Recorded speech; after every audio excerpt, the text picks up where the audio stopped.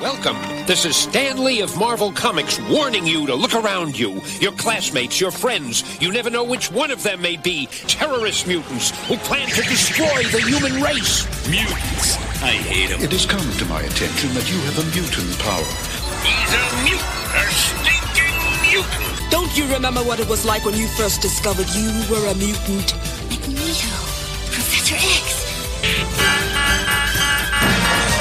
The X-Men. Stop them! Welcome to my island. See the palm trees waving the wind. Welcome to my island. Hope you like me. You ain't leaving. Welcome to my island. See the palm trees waving the wind. Welcome to my island. Hope you like me. You ain't leaving.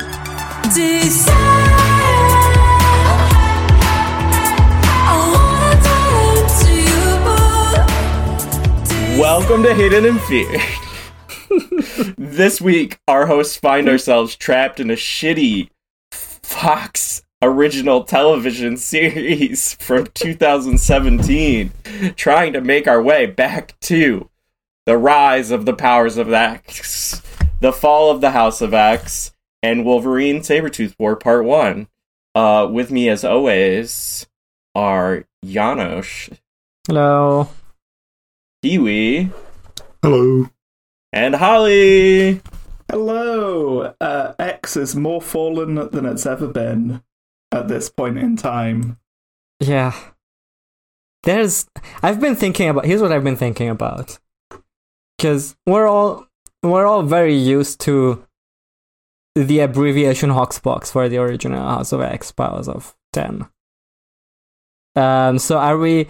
I think... and Bothics.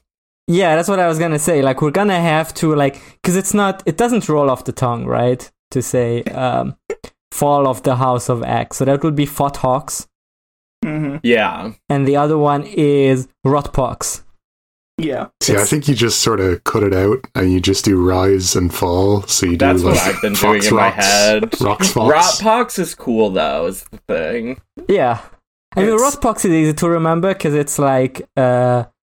It's like a rat sickness, right? But instead of rat, it's rot.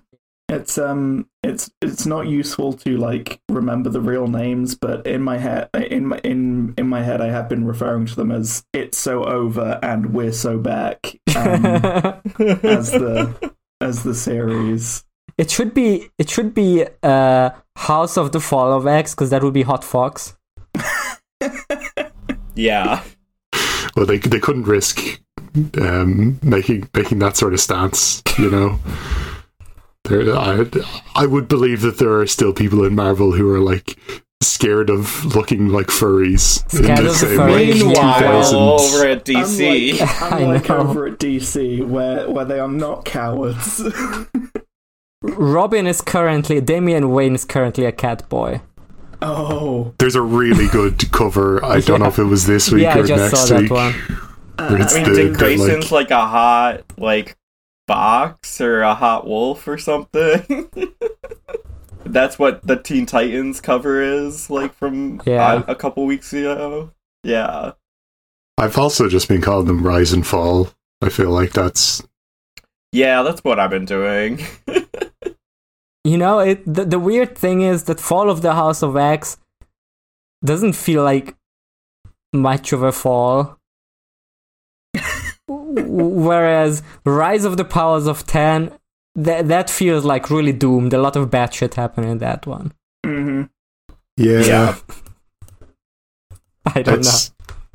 Well, maybe it will turn out to be the fall of the House of X, not Krakoa, you know?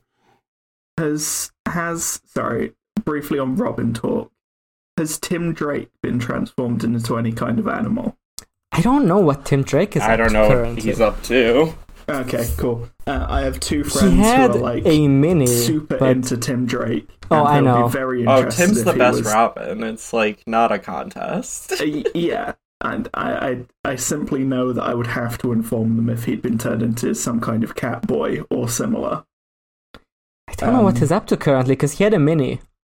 I think he just like last hangs out year. with his boyfriend now, right? Probably. Kinda. Oh, he's but I got a don't- boyfriend? That's dope. Yeah, he's like I haven't been up on For a what while. Tim's been up to for a Yeah, while. he's gay. Oh, good for him. He's the gay one. Seems like it was always there. his boyfriend has blue hair, I think. And pronouns. Just of course. And I don't pronouns. think so. Actually, I'm the. No, I don't I think think so. it's because you know who does have blue hairs is John Kent's boyfriend. Oh, maybe am I getting them mixed So up? I think you might have seen that Everybody's because boyfriend can't have blue hair and pronouns. yeah, the one I'm seeing for Tim Drake is just a blonde boy. Okay. While we're not talking about the X-Men books for a bit, Ultimate Spider-Man was great. That was good shit. It kind of reads like Peter Parker is about to come out as trans if you go and Yeah. looking at it. Like or gay, like you can. It's a very easy reading, more so than it is for most superhero stuff. Especially like he's going around being like, I've always known who like I really am inside, but I don't know whether like I should be for my family and my wife. I was reading it more. I was reading it more trans because MJ is like, is it gonna change anything about us? And he's like, exactly. not if you don't want to. It's very funny how much of like obviously she'll get more going forward, but it was like all she did in that issue was just be like, I'm so nice and I support you and we'll be good. Yeah. We will not be getting divorced in this comic. MJ, I'm a Spider-Man and my pronouns are thwip and thwap. Yeah, Marco Cacchetto is drawing her, so you know she looks great. Yeah, it's Yeah. beautiful art in the issue. Yeah, I mean she's. I mean this first issue, spoiler. There was like more Uncle Ben and Jonah Jameson focused, I guess. But yeah, it's just really funny that like the whole lead up was like the really convoluted like Ultimate Invasion event. And then for this, it's like all you need to know is there was a 9/11 and Tony Stark got blamed for that, and Aunt May died in 9/11. What if Tony Stark did 9/11 and then you got a hologram email from him saying, actually, you're destined to be a spider? This is the kind of thing that comics can do. Anyway. Yeah, Tony Stark is a boy now. He's some kind of Iron lad. You know he's going to be copying the effect of the top card in the deck. Yeah. Yeah, has any of you read the like original like first Young Avengers run with Iron Lad? I only read the Kirkland one. Not in a long time. I read it when I was... When you yourself were a young Avenger. I got like 3 free months of Marvel Unlimited in the early stages of there being a Marvel Unlimited from like a Dr. Pepper bottle or something. Hell yeah. Like, it might have been even more than that, and I just read as like much as I could in that 3 months, and that was like all I knew about comics for like maybe 4 years until I had disposable income. Yeah, I don't really know what Iron Lad's deal is like outside of Marvel Snap. Like I didn't see him show up anywhere. He's a Kang, right? Yeah, he's Kang the Conqueror, like as a kid who, or like a young adult who learns that he's going to become Kang and doesn't want that to happen, and so he goes back into the past. And there isn't an Avengers at the time that the Young Avengers are formed. They're disbanded. And so he wakes up or uses like a decommissioned vision to get the Avengers initiative going and recruit the Young Avengers. Yeah. Makes sense. Sounds like a likely thing to do. A lot of proper nouns in that what I just explained. If I was a Kang, you know. But then I think he betrays them? I don't remember. He ends up being a baddie. Yeah, there's time travel stuff involved, if I recall correctly. Yeah, there's some other Kangs show up, and then it's also like was one of the Young Avengers Runaways and the New Avengers that Bendis was on, which is around that era. They're like there's a big chunk of that I read back in the day as well, and I don't remember shit about any of it. Except like the New Avengers was cool because it had like Luke Cage on the team, and things like Spider-Man and Jessica Drew or something. It was just like a fun team. And then Secret Wars happened, so it all just died. This was right before Secret Wars, wasn't it? I was just going to say I did start reading Runaways like yesterday. The Brian K. Vaughan one, the first, the original one. It's I have that. I've had that since I was like a teen. Sometimes some of the teen writing is a bit cringe. Reading it today. Yeah, I have not read it since I was a teen. So very liberal use of the R slur, like on the very first or second page. It would, wouldn't it? Yeah. And then there's a Joss Whedon run in there somewhere too. Yeah, Joss Whedon picks up right after. So but it's not really a run. Like I looked at it, and it's like Brian K. Vaughan is on it for like 40-something issues, and then Whedon takes over for like 4 or 5, and then someone else takes over. Like Joss Whedon wasn't on it for one trade maybe. And wait, did it get cancelled after Joss Whedon was on it, and then it's Rainbow Rowell, or is there another one? No, there was something else in between. There's someone else. Terry Moore or something with Moore. Yeah, and then there's the Battle World Runaways. Yeah, I remember the Battle World. Which I never actually read that, but I read all the rest. N.D. Stevenson wrote, yeah.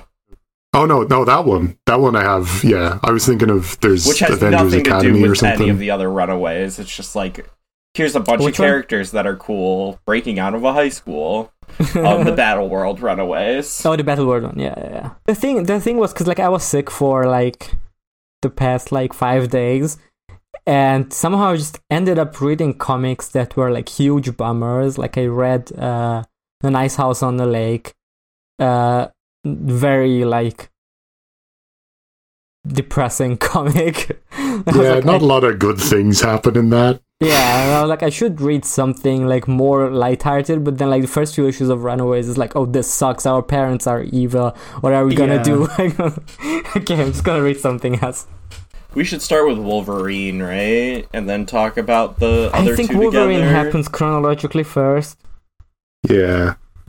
There's a note and that also this happens.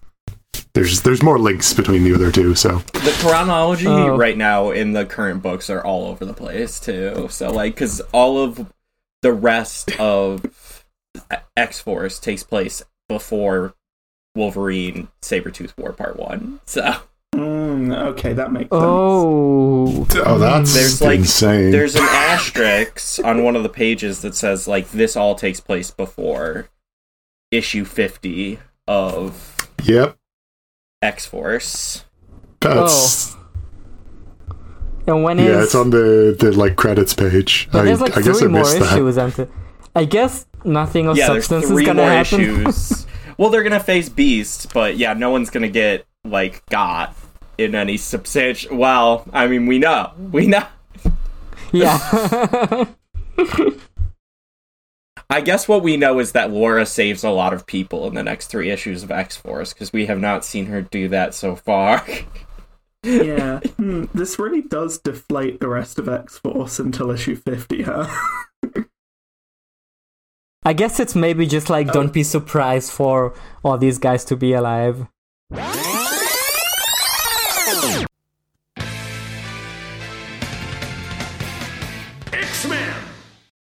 Wolverine 41, written by Victor Laval and Benjamin Percy, art by Jeff Shaw, Corey Smith and Oren Jr., colours by Alex Sinclair. Sabretooth and his multi-dimensional crew of other Sabretooths decide that it's time to return to Earth and get revenge. They go to Krakoa and find it abandoned, but Quentin Quire shows up and they kill him. At the X-Force base, Wolverine is on edge because it's almost his birthday, and Sabretooth always does something horrible to him on his birthday. Sabretooth arrives, rips Akihiro apart, and then faces off against Wolverine with his posse. Yeah, the saber teeth, so to speak. Ah. Oh. Hey. Happy birthday, Mr. Logan. Man, this was good. This was good. Yeah, it was good. I'm glad I didn't read the last 5 Wolverine issues, because no, there's no mention where he's like, oh, this reminds me of when I hung out with Spider-Man. They're going to do all that in X-Force issue 49, don't worry about it. Yeah. But I don't know if it's the most violent Wolverine story ever told, but it's that's how they advertise it. Yeah, it's certainly pretty high in the violence. It's been kicked up a notch from where it was previously, I think. Yeah, that Cyclops that got his head ripped in half is pretty gnarly. Yeah. It says parental advisory, not for kids. And there should have been an asterisk for, especially if your kid's a huge Kid Omega fan. Yeah. I saw some talk about the thing online, and part of it saying that, it seems pretty clear which bits Victor LaValle wrote and which bits Benjamin Percy wrote, but I think it works really well, especially for this first issue, where you're setting up where Sabretooth is at the moment and where Wolverine is at the moment, to have their respective writers sort of set up their whole deal in opposition to each other, and then come to a point by the end of the issue.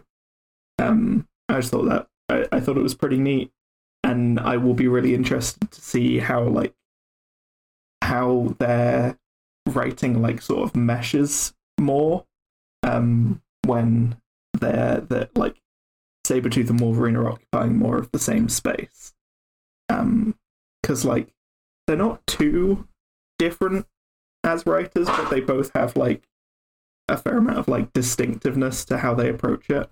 You can see that Benjamin Percy dialogue writing when Quentin Quire says 3 memes before he gets killed off. Yeah. He calls Black Tom Wicker Man, and then he goes through a whole Wicker Man riff. He's on it with the Wicker Man references. Lord Summerisle he makes a Not the Bees reference, I think. Yep, the Not the Bees was the one where I was like, oh come on, I like the Wicker Man as much as the next guy, but Not the Bees is a meme I haven't seen in 10 years. This is true. Yeah, Not the Bees I hate as a meme, and always have, unfortunately, because it's... I don't care. They're just bees, dog. It's the wrong Wicker Man, right? It's the wrong Wicker Man, yeah. Yeah. Yeah, Lord Summerisle's from the original. And Christopher Lee, he's great. Quentin needs you to know he's seen both Wicker Man movies in this issue. His last wish before he died was that the audience knew he was a film bro and has a letterbox. I think he hasn't seen either. That's why he thinks that Not the Bees is in the same one as Lord Summerisle. I mean, that would make sense. I don't feel like Quentin takes time to watch movies while he's being sent out by X-Force to murder people. I think he's just scrolling the Reddits about Yeah, absolutely. Well, he's doing the psychic equivalent of scrolling the Reddit, where he just looks at how other people who watched it feel and goes all right, I get the gist of it. Yeah, in the Last Immortal issue when Professor X was like, I'm hacking into the brains of 6 hackers in South Korea. Yeah. Quentin's like, I've got a reading direct the link. minds of the red letter media guys at all times. Yeah. I've got a direct link to the 6 angriest Redditors right now, and I'm using all their skills to make Wicker Man references. Connecting to all the Letterbox power users whose reviews we all hate to see. But that is an interesting parallel to Rise of the Powers of 10, because in that one it's gonna take you back to the past. Yeah. To find the shitty mutants that suck ass. Yeah, but rip to my son, he was a real one. He really R.I.P. grew in the Quentin. series, and now he's dead, so... I'm afraid I can't be too sad because his last act was anti-Irish racism, which can't stand for. can't be calling Black Tom British. Not on. The page where the saber teeth are like ripping into Quentin. Oh yeah, That's that's fucking is incredible. It's a grisly page. And it's just like dead-eyed stare. Like I put the book It's- down for a second. I was like, damn, that's a lot. Like, it's nasty. in a good way, yeah. It's a really disturbing visual. Like it's the 4 like alternate universe Sabretooths like really like ripping into like this glassy-eyed Quentin Quire on the floor, and in the background of the thing taking up the rest of the panel is just a cheering mob of headless corpses of Sabretooth. It's yeah. It kind of rules. It feels like the artists were like, you know, because it's 2 different artists, like a different one for the first half and the second half, and they're like in competition who can make the nastiest visuals. Yeah. I respect that. Yeah, because the happy birthday message at the end is another like peak nasty visual. Yeah. That got me. And the guy getting ripped in half. Yeah, Oh, the guy the getting ripped in hands half just was- through the chest. He doesn't even get a name. That poor guy. He was cool looking too. Like he was like some sort of bug dude. I liked him. yeah. Oh, potential hope for Quentin Quire. I think there's a non-zero chance that the little psychic laser box that Sabretooth is carrying around. Oh yeah, that's made of his pieces for sure, yeah, that's right? Like that's his absolutely, like- brain in a box. Yeah, or maybe his head. You know, something like that. Yeah. Oh my god, if Quentin as just a talking head would make so many people so angry, and I would eat it up. That would be good. Do a wig div Yeah. on him. It is just a Green Lantern as well that they put Quentin in. Yeah. Which I guess is just a lantern, It is just you know. yeah. But this is comics. I'm gonna make the comparison. Hey, we get Laura and Akihiro dialogue this issue. That's exciting. Yeah, they both get nice moments with their dad Yeah. before Yeah, everything goes to shit. This is some good estranged father Wolverine stuff. Like it's the one day of the year, his birthday, where he's like, "Oh damn, I care about my kids." Because he's terrified. I better they're have gonna get both of killed. them by the end of this issue. Yeah. I really hope neither of them get ripped to shreds. Neither Oh, my fuck. biological children nor my adopted child, who's not a head in a box at this point. I think we get it explicit the Oh yeah, Wolverine it's thinks made of textual Quentin. in this by Black Tom. He's like, no, Yeah. he sees you as one of his kids. Yeah. Yeah, which is nice because you were talking about that just last episode, and it's, Yeah, I was thinking I of think- that. I think like Wolverine really is, as a father figure, is like one of my favorite versions of Wolverine. I don't know, maybe it's Yeah, just for my sure. own desire to have a daddy, but I think it's much more interesting. why the Like, fuck not, you know? it gives his character a lot more like depth than a lot of other Yes. takes on him do. I think it's similar to like Batman as well, where there's a lot of like that the tension between who he is and what he's doing and what he wants to, like, wanting the kids to be better and wanting, like, to be able to teach them, and then accidentally dragging them into all this shit. It's like, yeah, it's a really good tension, and it leads to really good moments when he is able to be like heartfelt and, you know, break through his own gruffness to actually talk directly about his feelings a little bit. Yeah. This is also, I think, a take that like meshes really well with how Benjamin Percy writes Wolverine, especially because Benjamin Percy is pretty heavy on Wolverine's internal dialogue and has been throughout the series.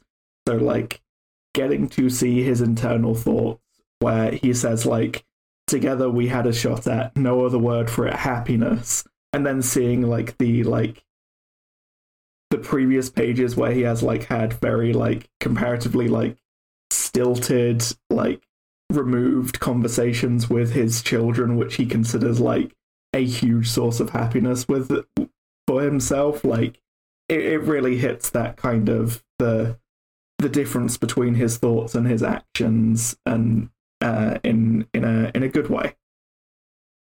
Yeah, and I think like Benjamin Percy focuses a lot on the Wolverine being like, I'm so fucked up and evil, and, you know, I've done all these terrible things. And I think one of the areas that sort of stuff works best for me is when it's in relation to and my children are better than me, and I love that for them and about them, and I hope they can continue to be better than me, you know.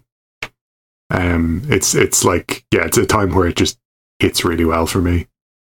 I did not pick up on any of the hints in this issue. I did not realize it was his birthday until the last page. Yeah. The second that like the last page reveal happened, I was like, oh, of course it is. They have literally been dropping hints like every other page that it's his birthday. Laura literally has a wrapped birthday present for him. Exactly. And I was like, how did I not pick up on this beforehand? That was funny. No, yeah, the same thing happened to me. I like misread that panel as him giving her a present. I was like, oh, it's Laura's birthday. And then the next page is like, no, oh no, okay. Yeah. And this isn't the comic's fault. This is I was not registering the very clear hints that are in there. Yeah, but it's like, well, look, now you do know, and then you can look back at it and be like, oh yeah, okay. It took me a bit to catch on for sure. I don't know if it was like on the last page. It wasn't on the last page. You definitely noticed it before, but yeah. Oh, one of the things that's not related to the art and the writing, which were really good, and not really related to the comic in any way at all beyond being in it. Having the back panel be like, hey, catch the continuation of the story in these comics, and having it literally, it's just a list of the next 10 issues in this series. I was like, yes. Why not do this for like all of them? Like, here is this is going to happen over the next 10 issues of this series. Like, we're just getting another writer on who will write parts of it. Like, the event lives here.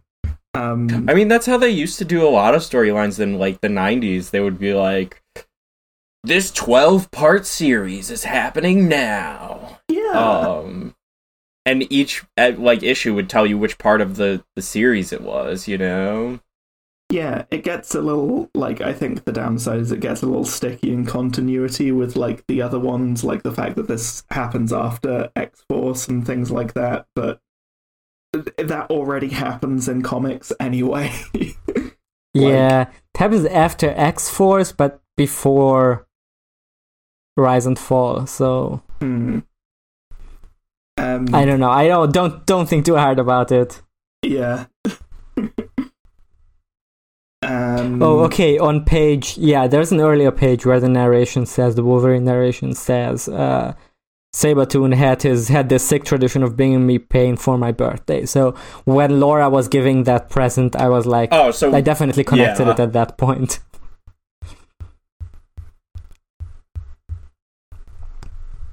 I mean, the first read-through, I was, like, blazed out of my mind. So, like,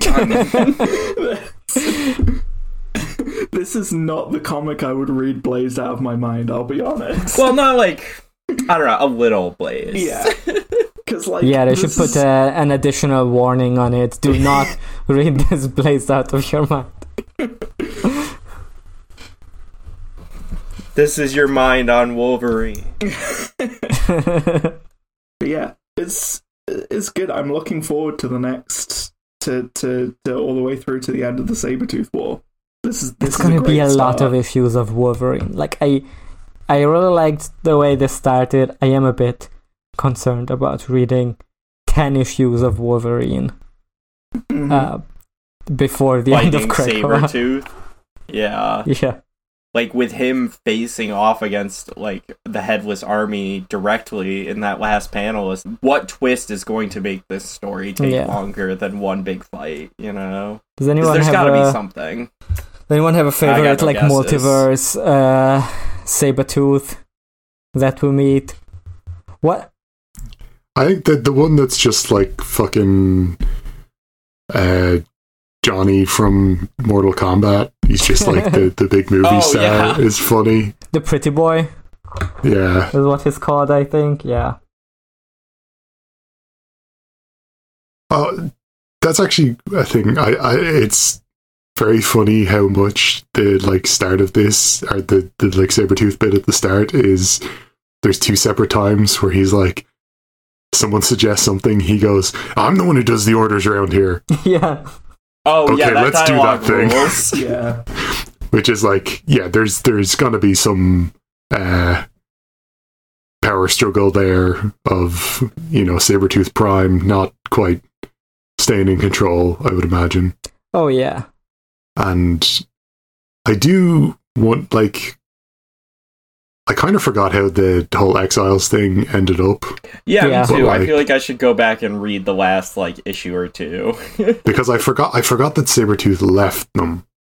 But the people they were rescued still think of Sabretooth as a hero, right? Or did he fully abandon them?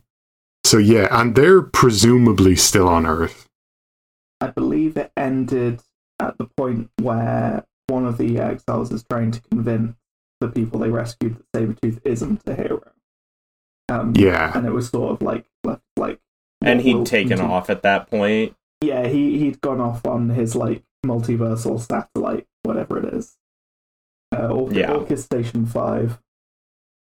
Yeah. So we got, like, I assume we're checking in on the Exiles at some point as well. I'd really probably. Like that.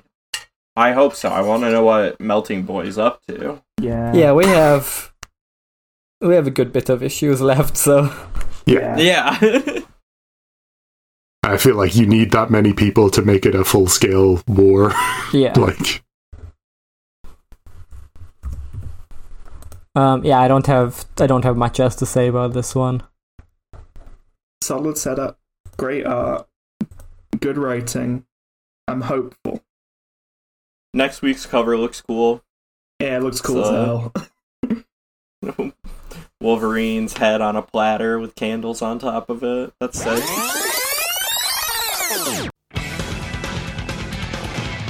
X-Men! Fall of the House of X, issue 1. Written by Jerry Duggan, art by Lucas Vernick, colors by Brian Valenza. Cyclops is put on trial by Orchis in Paris. He refuses to participate in the trial and is judged guilty, which Orchis feels enough of a PR victory to start fully exterminating all mutants left on Earth. Wolverine, Colossus, Nightcrawler, and Rasputin 4 were meant to rescue Cyclops during the trial. Rasputin 4 is called to join Xavier at the last minute, spoiling their plan. Nimrod attempts to kill Krakoa, but the island gets up and runs away. The rest of the mutants begin their full-scale war on Orchis around the world. The opening of this issue would be better if it didn't have narration. If you just gave me the dream sequence, the images, and just I think it would be a banger opening. You're working with Lucas Wernick here. Like you don't want to cover up his art with boxes. And Jerry is writing the scene still. It's not like he's still doing the cool, like coming up with the cool images and in collaboration. It's really words, just like Jerry Duggan's like tick is overwriting narration and almost everything. But this is a tick he picked up like a year ago, maybe. Like I don't remember there being as much narration on his Marauders or Cable. Like it's just maybe it's like an editorial thing because this is like the main X book that they're just like you have to over-explain everything. Because like it's also happening in Iron Man, which is I definitely think that's a factor in it. It's just like literally I like read this first and was like, well, whatever. And then it's like I reread it earlier today and I was just like, this opening dream sequence would like really hit if it just didn't have narration. I think it would be much cooler. And would be like an interesting choice instead of, which it's still cool, but it's just like, I don't know. I agree with you. My part's been said about the narration, but I guess I'm just not blaming Jerry anymore. It's where I'm at. I don't care. I don't care if it's his fault or not. It's just it's overdone, but oh well. No, but I agree. Like the thing about this issue is about Fall of the House of X is that it feels so slight compared to like both the original House of X and Rise of the Powers of 10. It's very just like, okay, we're starting the big fight. Yeah. But it's also, it really feels like an event book in a bad way. Yes, it feels not in that bad way. I liked it, but it's I think it even feels like almost feels like a tie-in to its own event. Like it's here's the battle that doesn't really matter, right? Because we learn like both here already when like Rasputin is being called away by Charlie, and like even more so in Rise of the Powers of 10. That there's a different battle that's more important. I think it's too early to say that this battle won't matter, though. Like, I don't think Charlie's plans in Rise of the Powers of X are necessarily going to come to fruition perfectly, you know? Oh, for sure. And it's like, even if you do stop the Dominion, you still need to stop Orcus. Yeah. So, like, I do think it'll be important. It's just... Yeah, it just, at this point, the defeating Orcus just doesn't feel like, I don't know, like Orcus at this point compared to how, like, powerful they felt at the Hellfire Gala, I think at this point, Orcus just looked kind of stupid. Like, there's the bit where Nimrod is trying to attack Krakoa, and then Krakoa Nimrod gets fucking chumped. Yeah. Which is fine, but like we were led from like House of X, like the original House of X, to believe that like Nimrod and fucking Omega Sentinel, they're the real threat. Like the AI is the real threat. The robots like are the real threat. So it just feels like, okay. Yeah, and I guess Enigma being revealed as like this big threat too is kind of a deflation of Orcus as well. You know, because we just have a cooler villain in the other series. Also, like back in before the fall Sons of X, Nimrod was fighting Legion. Nimrod was going toe to toe with Legion, and like Legion was like, damn, I can't necessarily even beat this guy for long enough for it to make like a real difference. And like, he just gets gooped. And Krakoa just gets up and legs it. I get that like the context is probably different or something, but it feels so... The Nimrod written here feels so much less threatening than Nimrod has up until this point. Wasn't there a whole bit in like Hickman's X-Men where they kept like sending Mystique on suicide missions to try to stop like Nimrod from going online? Yeah. It was a whole thing. I do, as always, love when they say the fastball special is the first mutant circuit. Yeah, I think it's the funniest thing. Great. I mean, this is really a great like issue for like nostalgia towards other X-Men eras, like within itself, you know, because they're getting back together like the 90s end of Claremont group of X-Men for the most part, and like having everybody's faves team up to save Cyclops. Yeah, this is it's great for that. It's great for callbacks. This issue's got a ton of callbacks. Yeah. No, like it's like in comparison to like where we started, where we are does not like it's not cohesive in a way that is ideal. Yeah, like if you just want to see your favorite X-Men character kick ass, then sure. This is, like, that's what this is good for. Yeah. And like Lucas Wernick's art is similar to Jim Lee's to a certain degree, like not at all in 1,000 different ways, but like also it is like reminiscent of like a streamlined like 90s era art style where it's not over textured and like there's like a cartoonish but realist element to it at the same time. Yeah, it's got some of it's rendered. The heavy shading as well. The sequence of Colossus and Wolverine doing the fastball special and all of that is like beautifully drawn and a really cool, like well executed little sequence. It doesn't. I thought that was a really good like start, and then we have the tree stuff, and that is, that was so confusing to me. It felt like way out of left field. Yeah, because if we had just had like our Recta team of mutants, right? Like that is a fun thing to follow. Of like, and then it doesn't even need to be like. Then we can be like, yeah, this isn't necessarily the battle that matters, but like we're rooting for the underdogs here or whatever. Like that's cool. But yeah, like Krakoa at the island as. I feel like the island doing kaiju shit is something we already got like better in X-Men Red. Like even if it was karaoke or something. But how do you feel about Cyclops in this issue? Because I've seen like I read someone who was like, I think Cyclops is like really unlikable in this issue and like arrogant. That's fine.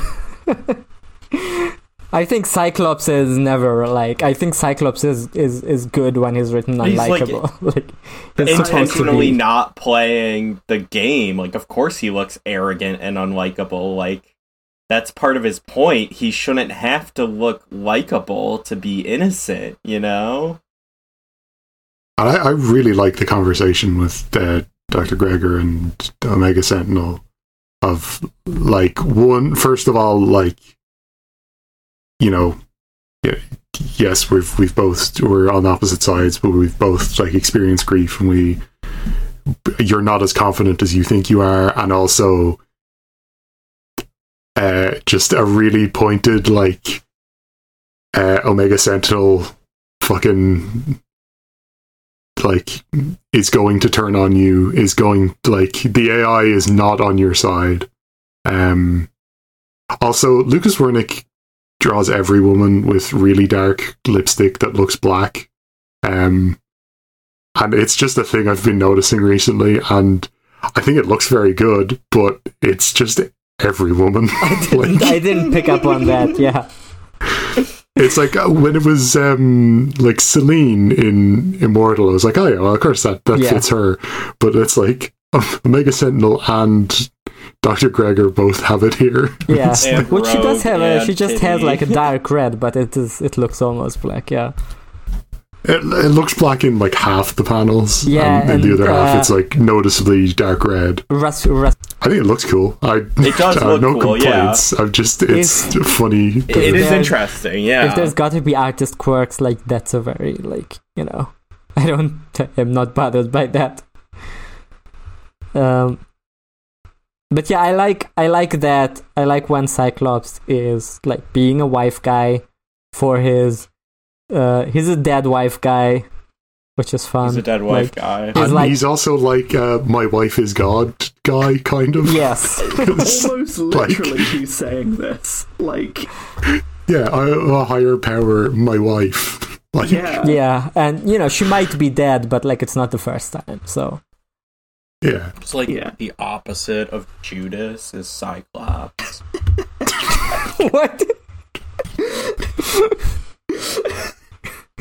In this issue, compared to the biblical story of Jesus. Okay, yeah, I think I get the spirit anyway. Yeah, let's move on. Holly, do you have more points written down? I don't have notes for these issues. I have a few points. My other thing on Cyclops is I much prefer when Cyclops is written as arrogant and unlikable, but nonetheless right. I much prefer it to him being like a nice team leader. I prefer him being kind of abrasive, and so I appreciated this Cyclops. It makes me like the character more. Yeah, like if Cyclops is not a bit of a dick, then like what is his character? Like then it's just absence of character. Let's see. The Wolverine Half Melted is some great art. After he gets flamethrowed, I just really like it. Absolutely incredible. I feel like it's like everyone too. That whole page is great. Everyone who gets on an X book with Wolverine, they're like, all right, how long until I get to draw him like extremely, incredibly fucked up? And it's like, here, it's like 18 pages. Great job. Nailed it. Yeah, they're so excited. They're gonna keep like accidentally leaking that they're working on it. I think I wanted this issue, I think, to be more Cyclops based, because we get quite a lot of like non-Cyclops stuff, which is fine, but the fact that like we get him defending himself in the trial, or like more specifically saying I will offer no defense and all of that, but like we cut away to all these other different events. It feels weird that we don't see what Orcus is actually saying about him. They're just like, trial done, the Cyclops guilty, time to kill everyone. Yeah, it's really mask off after the trial that they're just like immediately like announcing to the world, we are going to like finish off the genocide, lads. Like, just you can help us out if you want. That's kind of it seems extreme, but also that kind of works as like it's also a catalyst for like humans to join in the fight against Orcus if they're being so mask off and like. Yeah, I mean it's more believable with the way our news cycle is working in the real world, and how there's kind of literally like a genocide going on our news every day. You know, like I'm not gonna like keep going into the that side of things, but like I am more accepting of the fact that Orcus would go mask off this quickly, and over something so silly, like a trial where they're only like getting like maybe a quarter of what they want out of Cyclops. Yeah. I don't know. I think, like, how many issues is this series? It's going to be 5? Yes. Or is it 10? 6, I think. Yeah, I think it's 6 each. Okay, yeah. Because it would be the same as... Okay, that's... Fox I mean, Pop. I just... Like, I think if this were, like, a 10 issue, I think we would get the full, like, issue 2 or whatever is the trial. Dr. Gregor, by my count, by my brief Googling, I don't think she's actually turned up in a comic since like 2020 That makes sense. on page, which is I feel like she's been around sometime, but There's just so many Orcus yeah, guys. damn. She's probably be on Marvel Unlimited, or X-Men Unlimited a few times. Like, I feel like she popped up in the recent Firestar arc on X-Men No, Unlimited. that was Moira. Yeah, Moira was there, but I thought she was also in, like, one of them. Maybe? No, probably not. Maybe she was, but yeah. Yeah, I don't know. maybe, I'm not going to dig for it. maybe there were other plans because this is, I believe we know this, that like that this is shorter, like the Fall of X that we have is shorter than originally intended. Like this is earlier than the original, than originally this was going to have. The Fall of X section was going to go on for longer than this before it got to the Fall of the House of the Powers. So it might be because of that, but like it does really feel like we could have got like Dr. Gregor doing something for Orcus, like instead of any of the other Orcus people. Yeah, have her do the Iceman stuff instead of making a Pequod, you know? Yeah. Something like that. Throw this character a bone, please. She needs it.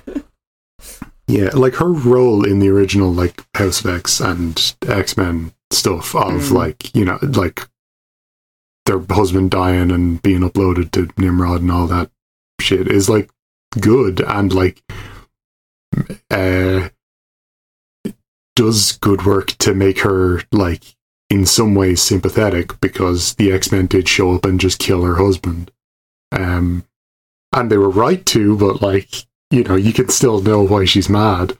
And then, yeah, she really hasn't done anything. I really like this, the end here, though. Like... Oh, yes, when Polaris pops off. Last couple of pages Please, slap. let's get into that. Yeah, the last like 3 pages are great. Yeah, she has been just, like, depressed, off-panel, mourning her father for like over a year now, and we finally get to see Polaris come through. And it's good to see the Brute stuff come back from like, when was that? Like That right was like a before, year ago yeah, as like well. right before fall or something. Right before the fall. Well, honestly, like, when that was happening, I didn't understand, like, that is, like, because of the nature of a serialized work, like, happening over such a long course of time, I did not understand that Cyclops wanting to genocide the Brood versus Jean not wanting to was the main conflict that led into their marital issues. Like... No, I think that was so it was nice to get that, like, reminder. Yeah. So from it's not, you know, like particularly subtle. I feel like we're leading up to a big Jean return at some point in this series. Oh yeah. Like Well, when they try to kill Cyclops, she's gonna show up and stop it. That's what happens in the dream. yeah, it's literally what happens in the dream at the beginning. Like Brew is talking about Jean. Oh, you know what? Jean does not have the black lips. What? Good for her. Where is Jean in this? Oh, in the dream sequence at the very beginning. Yeah, and like we're having like a lot of. But they hadn't invented black lipstick back in Wild West times. Yeah, that's I what think I it's was just like thinking. purely a lighting thing, you know, Yeah. like the sun is just like overwhelming. But you're probably right. Also, the fact that the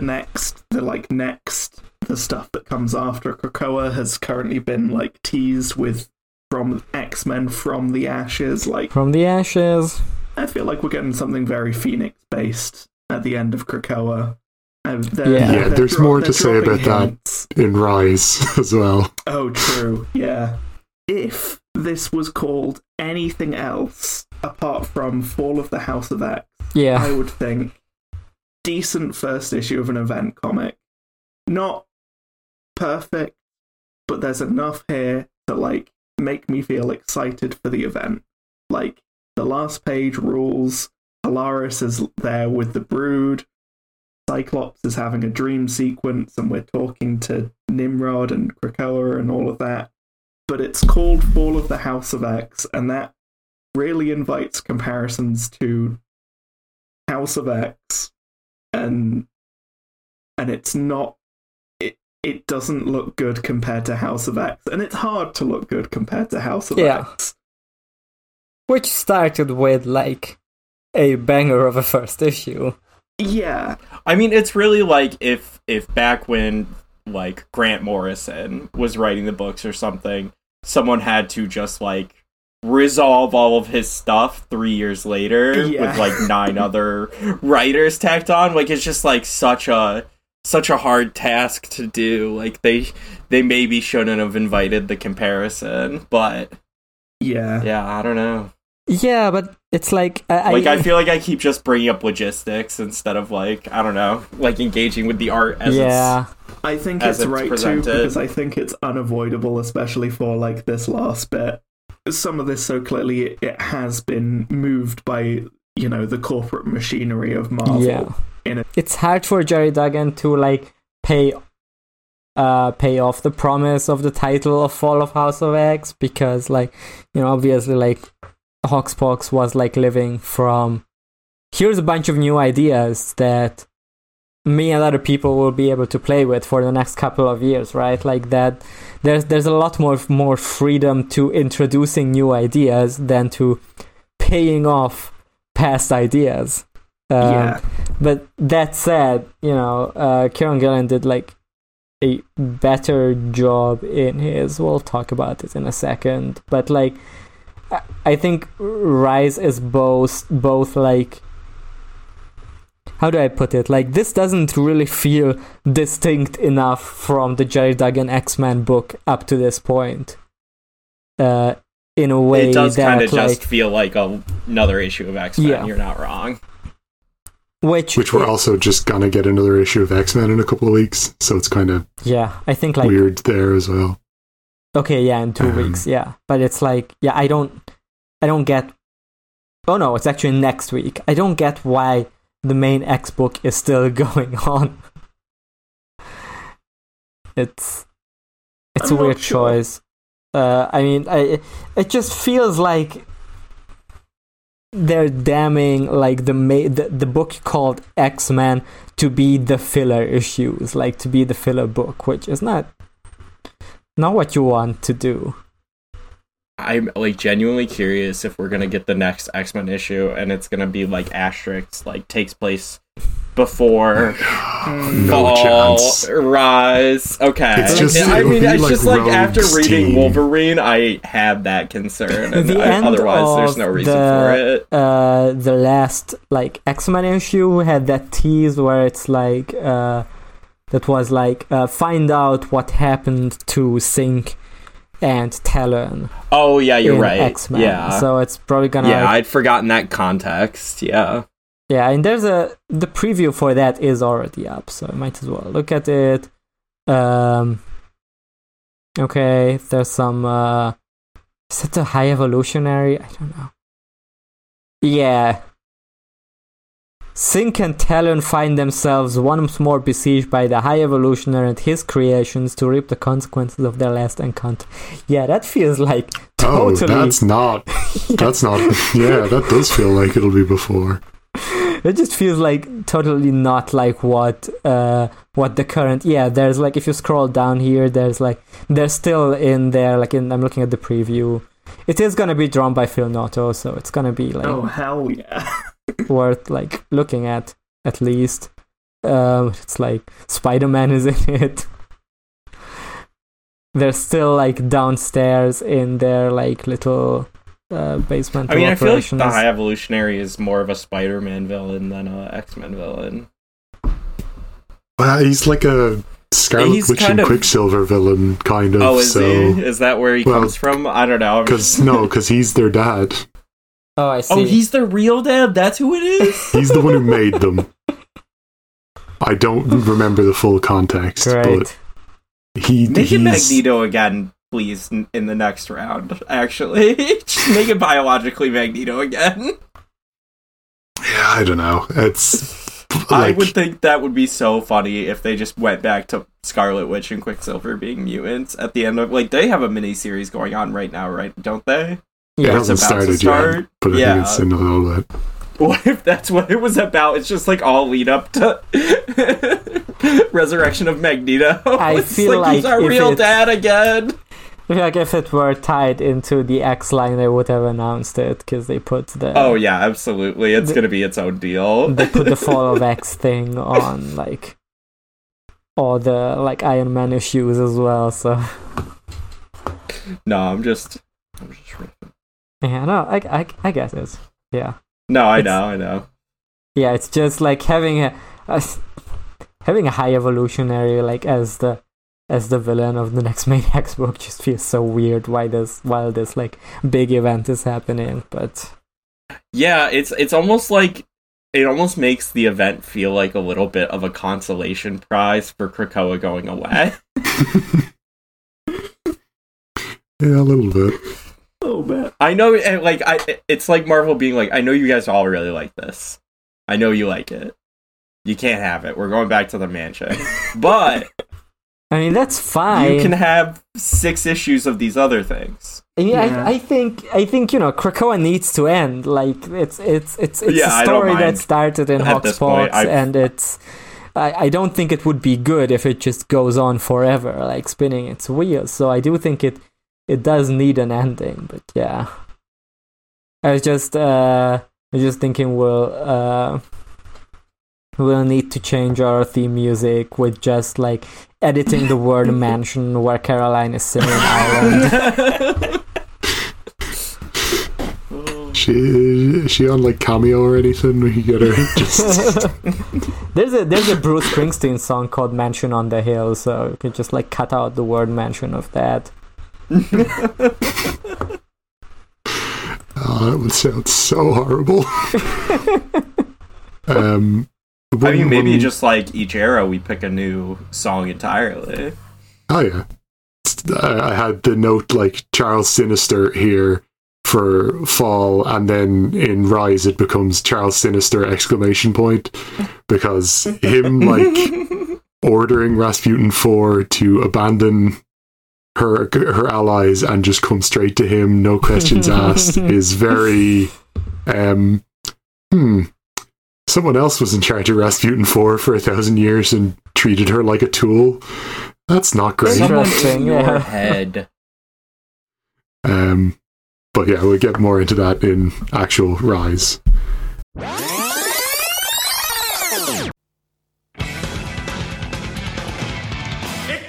Where are we? Rise of the Powers of X by Kieran Gillen, art by R.B. Silva, colors by David Curiel. We are shown the timeline in which Stasis attempts to achieve dominion by letting the AI members of Orchis summon their own dominion and then using the Children of the Watch technology to erase its mind and replace it with his own. Rasputin IV tries to kill Stasis, but she's too late, and the dominion is fully summoned and then consumed by Enigma. She returns to the No Place, where Charles and Doug have been running their attacks on the different dominions. They now think their only hope is to kill Moira before she can manifest her powers at all, erasing Enigma, but also any hope that Krakoa will exist. This slaps. Who do you guys think the other 2 members of Charles's little team are? Because I have a theory. Yeah. I don't have theories. I have wild guesses, but yeah, I have 2 guesses. There's 2, there, so we know. Yeah, my out there theory or guess is that one of the other 2 is gonna be Moira, but like original, like non-robot Moira, and she's gonna fight against herself, and also she'll have to consent to killing herself in the past. Yeah, my first thought when you said it there was like someone from Orcus somehow, but I don't know. Who would that be? I think it's gonna be Tempest and Manifolds. Manifold for sure.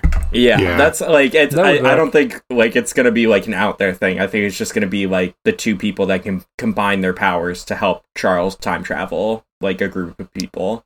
Yes. Oh, Yeah, I I'm didn't bored even with think that. about that. That's stronger than any idea that I had. So Yeah. Yeah, I mean, I literally thought about it came up with it while Janosch was reading the description. Like, it's just Okay. like, I was just like, oh, there's two more. Oh, it's probably those guys. Yeah, I think that's definitely, or that feels very, very likely to me. Yeah. I think Kungen teased in the recent interview that that you're gonna know the other two members in the next issue. So Okay, but now that I've asked about the end of the issue, do we want to go back to the beginning? How did we feel about this alternate timeline, Dr. Stasis? It was very cool. I love Yeah. this like sort of fake out future start, because it like got me, because like the first Yeah, I believed it wholeheartedly I that was there like, was going to be about Clayton this Cowles this is the whole off his time. shit here with the kick letterings. yeah, I like Nimrod here. Nimrod's good here. Nimrod looks so cool here, Nimrod and looks sick. He's being weird, like yeah, he's like childish and also horrific, which is like Yeah. He's just like, yeah, we won, don't he's worry about rooting it. for the robots and Terminator, which is like, Tomorrow we become our god. I don't know. There's like, it feels like Kungen is like one of the very, very few who can like put in pop culture references in a way that like it feels in character and it doesn't feel like, you know, like I think you Kid have to Omega use them going like off for very 3 pages smartly about the Wicker Man. and slyly. Yeah, it was just like too much Wicker Man all at once. Pick one of the 3 references. a Mega Sentinel also good here. I like that we get a Mega Sentinel's House of X. Is it House of X that we find this out, or is it Inferno? Inferno. Like a little recap of her Inferno reveal that she is from a timeline where the mutants won, and she's here to make sure that they don't. I like just having that back on the brain again. And also be saying, in my future, the Phoenix Fire is what killed the Dominions. Yeah. Very important. Yeah, absolutely. And like, yeah, because I kind of did refresh myself on in hers. It's like they use the Phoenix Fire to kill all the Dominions except the one that sent her back, which is the Trickster Dominion. The Trickster Dominion, which could be a Sinister, could be Enigma in some form, or it could be something else. Yeah, we don't really know. Labeled ambiguously, I believe. Like rather than being aligned with the Dominion we already know about. Really like Mystique and Gambit here for the 2 pages. Oh my god, Gambit's last Gambit being that he charges his own body with his power and then launches himself into something is great. Yeah. Rules. Like, doing a self fastball special, essentially. And like this Mystique doesn't work without without X-Men Origins Blue. This would feel really like a complete turn for Mystique that you wouldn't expect. Yeah. But if we've had 10 years of, Gambit fighting alongside her, and also she's, she knows the truth about her own history and is a bit softer in that way, then it works, and it's a very nice moment. And that she still kind of insults him a little bit. Like, you were a good son-in-law, despite everything. Yeah. To talk about Gambit detonating himself and more about this doomed timeline stuff, like, this first part is doing a lot of some things that I think are really fun about doomed timelines, which is, like, seeing a character go all out in a way that would usually like kill them or go beyond the constraints of like having a normal superhero comic where you've got to reset stuff next week. Like Mystique finally being quite nice to Gambit, and Gambit detonating every atom in his body. Yeah. It's also just like all the Doom timeline, like people fighting desperately for a future or a past that they might never see, and they like, you know, those like sacrifices, the way that like everyone dies here on one last like desperate attempt. It's like, because they're future versions of these characters, we do have a bit of attachment to them, but they're still kind of just new characters in a little bit. Yeah. And that you can just get like a few panels and then they go like, all right, I'm going to go sacrifice myself to save the universe. And then I'm like, good stuff. Like, well done.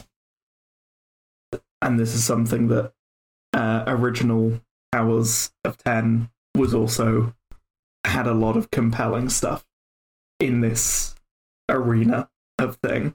We get what is later revealed to be our fake out team, like all the previews we've been talking about how we think this is going to be like the team we follow. Perfect bit of fake out, you know. It's these five are just part of this doomed timeline. Actually, we're following the Professor X and Doug and all of that. Sync and becoming two others. Professor X is neat. I like that. Oh yeah, that scene is so cool, especially like his sacrifice when he becomes Apocalypse. Yeah. Syncs with Apocalypse's powers and just beats the shit out of Nimrod. No, and I love these little. I mean, this is Sins of Sinister stuff. Like this had a lot of that as well. Like these little, just vignettes of like what happened in this future that, you know, leaves it all to you to imagine. Like, it leaves you wanting more in a way where your brain starts cooking without even realizing. Kitty Pryde that, you know? ate a death seed, and does a death seed make you big? Like, what's that about? So I looked this up this morning because I didn't know. I looked it up last week. A death seed is like what are they called? The celestial technology. Yeah. It's a celestial thing that Apocalypse ate, and that's what made him into Blue Evil Man. Because before that, he was just like a regular mutant. And then, like, after he dies, it essentially gets passed on to someone else, unless that person hasn't passed it on properly, because there's, like, an arc, I guess, where Archangel is becoming Apocalypse, essentially. And so I think what's being implied here is that Kitty has eaten it after, like, this world's Apocalypse was killed. Great.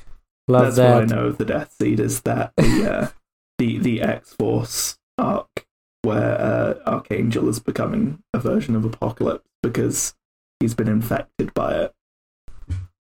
We've been talking when this issue was previewed, or like when the series was announced, like we've been speculating who's gonna be in the Tony Stark suit, and it turns out it's nobody. I think I said AI. AI at some point. I remember Kiwi giving a prediction that's similar to this. Because he did this before when after Civil War II he was dead for a while, and that's when Ironheart showed up, and he was just AI in a suit helping her out. I really love that it's like Iron Man parentheses AI, Captain Krakoa parentheses Kamala Khan, and then it's just like Wolverine parentheses Wolverine, because it's just Wolverine. He's still just here. Yeah. It's really neat. I love their attack on... No, they're not on the Forge. They're on Phobos. That's what it is. Where I got the idea that maybe this wasn't the timeline and the team we were going to follow is when they ask, can you handle it, Tony? And he says, no, I can't, I'm sorry, and fucking explodes. It's really funny. I was like, oh, maybe this isn't the... maybe we're not following this team. You see, to me, I was kind of... Well, it was like after the end of Immortal, I was like, okay, well, they're going to be like fighting across different timelines. So I kind of thought these guys would be like an issue or two. I didn't really think they were going to be the whole time. But like they do die remarkably quick. Oh man, Stasis teaming up with the Children of the Vault, like the reveal page of it is so good. The where it becomes it moves from a more regular formal comic layout of like your square and your rectangle panels into these hexagons, which then lead into the circular opening of the vault door. It's such a cool page. And also the little like once more Stasis like being inserted into the past by he had a hand in like creating the Children of the Vault, which makes total sense because they are like scientific, like post-human in the same way that like that's his shit very directly. So it makes sense. I like that they have to track down and kill Sinister too in this timeline because they figured out that they can reset shit, that he can reset shit. Like they figured his secret out somewhere along the way. I think that's very, very interesting. It rules, like, and I don't know. It's not often I want to like read more of a dead timeline after it's been killed, but I do like. I'm curious about like what all happened here, and like that's maybe that curiosity will fade, but like that's fucking good writing. Is all it is, yeah. We also get, like, ultimately, Rasputin 5 stabs Dr. Stasis with the Soul Sword in front of Daddy Enigma.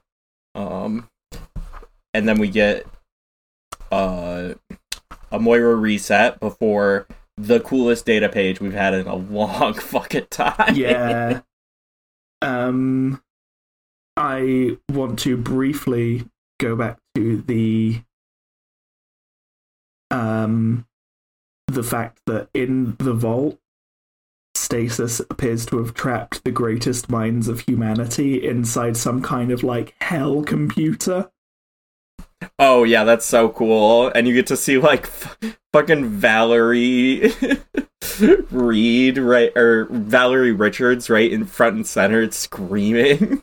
I really like how Kieran Gillen writes Dr. Stasis, like with the so the AI are bringing their god here to beg to join it. Instead, let's do the human thing and just kill it. It's... And then, like, the image of the sun getting black holed is really sick. And also, it's fun that it was like last issue we were like, oh, okay, well, we might not see what actually happened with like stasis thing, but it's just cool to have that. And then it's like, oh, it's also cool to see it. Yeah. And know what's up. More so than any issue in a while, I think. The art on this, like, really, really stands out. Like, a lot of this stuff wouldn't be as cool or interesting as it was without like the spectacular art, and it really is impressive. Like the like art of suns exploding and these like faces screaming into like the void and seeing Sync go apocalypse, and I can't compliment the art on this one enough, really.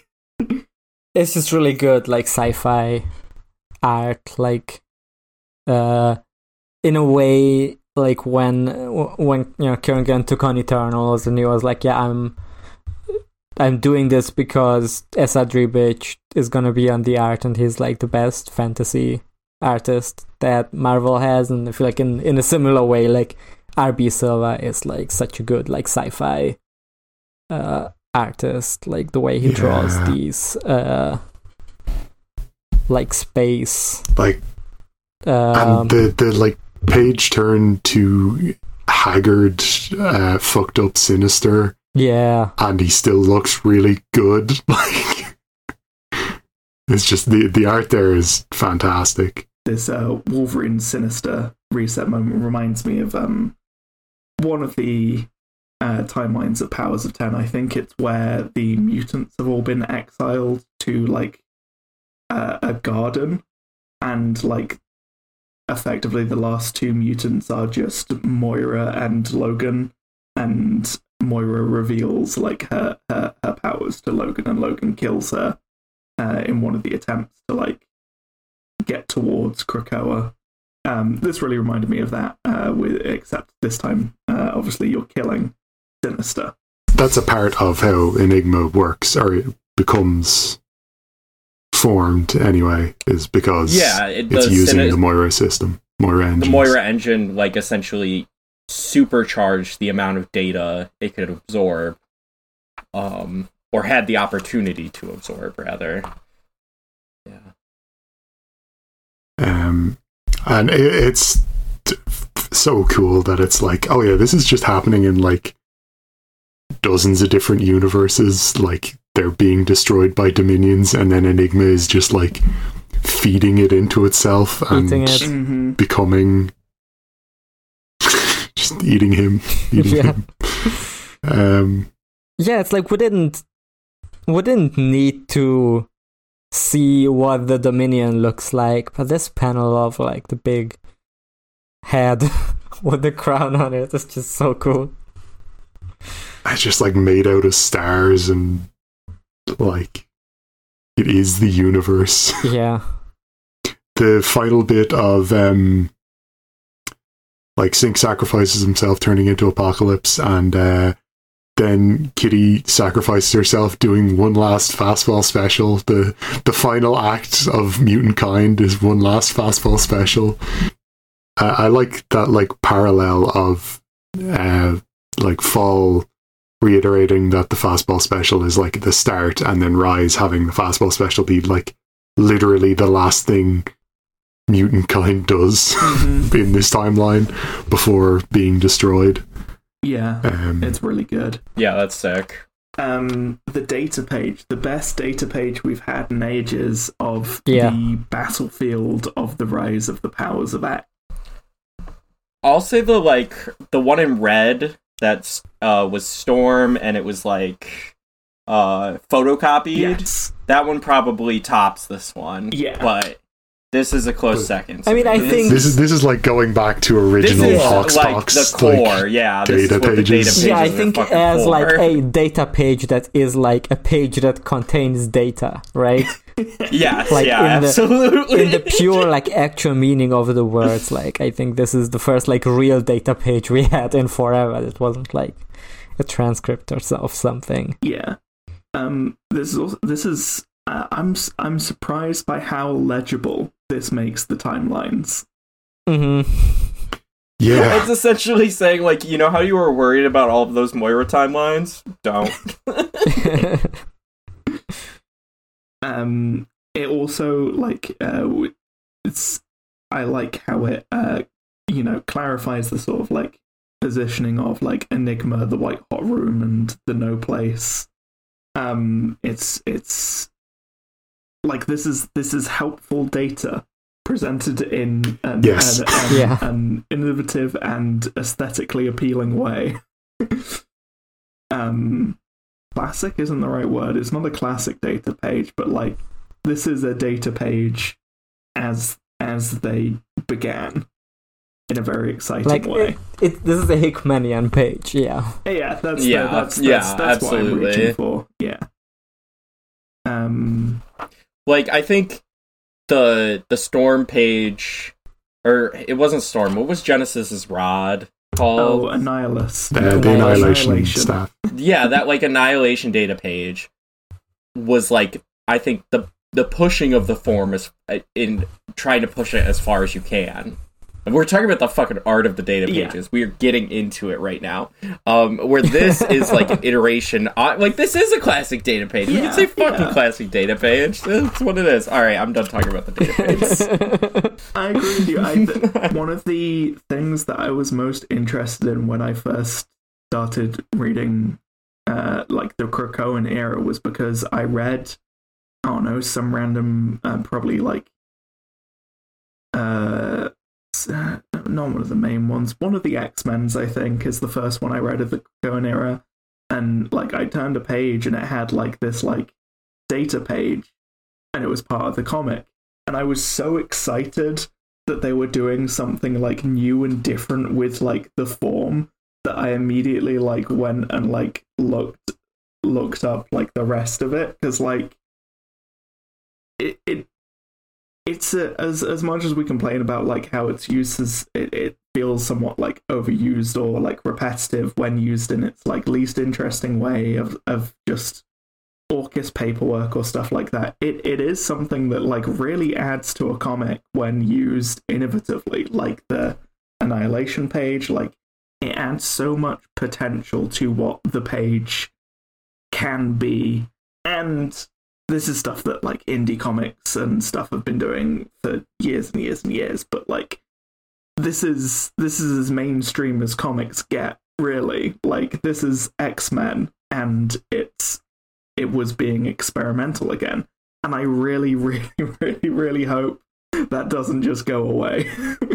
Yeah, I mean, I got into superhero comics with the Krakoa X-Men era, so to me it was like, oh, I guess this is what superhero comics do. Like, they have pages in there that are just text. I think the first thing I saw of the Krakoan era was the data page where everyone was like, oh, look, Jean has doors into both of their bedrooms. Confirmed. Which is, I didn't read any of it until like a year and a half later or something, but it's funny that actually was like the first time I was aware of like Krakoa. Yeah, I really should read. Like, has any of you read the Black Monday Murders?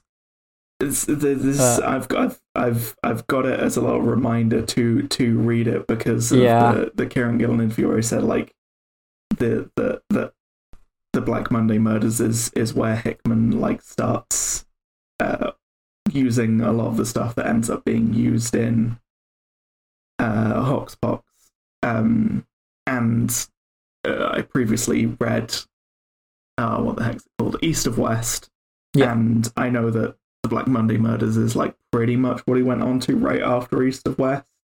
You know what I'm talking about. Yeah. And it's it's not finished, and we don't know when he's gonna write like the end of it, so that's the only thing that's keeping me from reading it, is that is currently doing other stuff. But I mean, Gillen said before, like when it came out, that this is like Jonathan Hickman at his like in his ultimate form. So yeah, I'm curious how he does the pages in that, because he didn't do it in Gods. From what I heard, I haven't read Gods, and he didn't do it in Ultimate Spider-Man. Like, everyone has taken it for granted that Hickman is doing data pages now. And I would love to see some spider webs like used as connections between different things. But well, maybe we have to wait until now that he's actually Spider-Man. That's true. We can do that next issue. I really like the aesthetic of the No Place.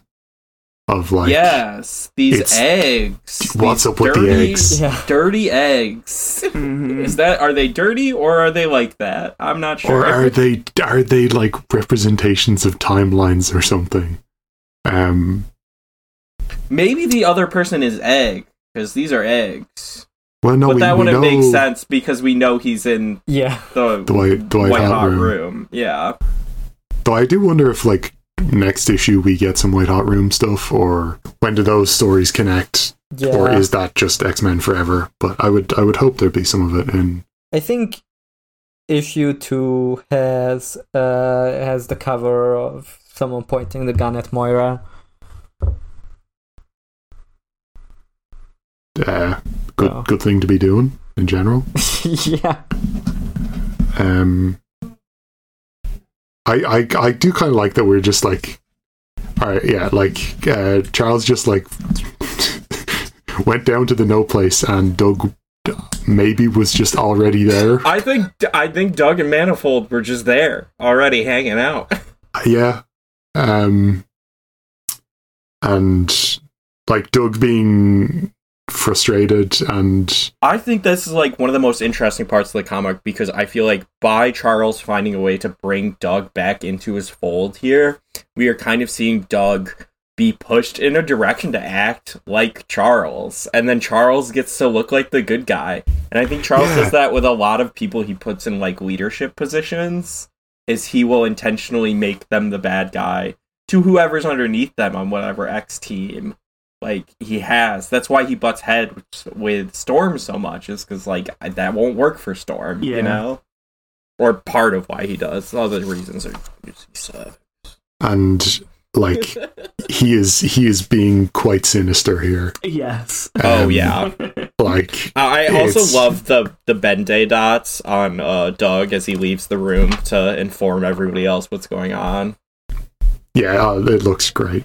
And like the next page where it's all just like colored silhouettes is gorgeous. Oh yeah, absolutely. And then the reveal that if you just kill Moira, back in the day, would have never happened. Krakoa never happens. The Moira engine never happens. Enigma never happens. Yeah, I'm sure that's gonna work in the second issue of 5 or 6. Yeah. Second issue. Yep. This plan's gonna go off without a hitch. Yeah, and I'm sure they're gonna do something that would completely retcon the entire 60-year history of the X-Men in an even more extreme way than Hoxpox did. I'm sure that'll happen. Okay, I was actually wrong. It's issue 3 that has the cover of the gun pointing at Moira. The second issue has like Rasputin doing something. Her design is cool in this as well. She has I feel like it's like a slightly different outfit, but it's just like it kind of looks more like armor. And like she's got like a pleated skirt sort of thing and like gauntlets. Maybe that's what she looked like in Sins of Sinister, and I just don't remember. But it's cool. Yeah, I don't know. I really like the like arrows on the skirt though. I think it like her whole outfit is like a bunch of essentially like triangles and squares being pushed together in a way that works really well. Yeah. And like the yellow and black has always like done a really good job of like making bodies in X-Men like very directional, you know? Like you can always like tell like where they're positioned and where their force is going because of like the black just like pushing it, you know? Yeah. Yeah, I don't think they should kill a child. I would not kill baby evil Moira. Yeah, I don't support that. So you want billions of people to die in the sinister timeline? I'd find some other shit to do. Yeah. They're already dead. Like, I'm not a time traveler. There are I just have a few other notes to go through. One is I like the reframing of Moira in this issue. So we get like Moira in the Doomed timeline talk about how all she ever wanted was to be on the winning side. When she's talking with the AI things, which like it's again, it's one of the things where it's like you like the initial idea of Moira has so much.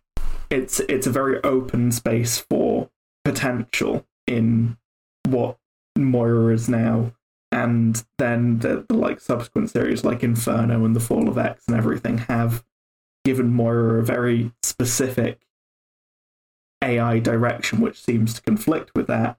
But I think like All I Ever Wanted Was to Be on the Winning Side. It does give like it gives a through line to Moira's motivations, even if it's not the most interesting one in the world. It makes a lot of her actions make sense, which I think is good. It kind of was the tragedy of Inferno is like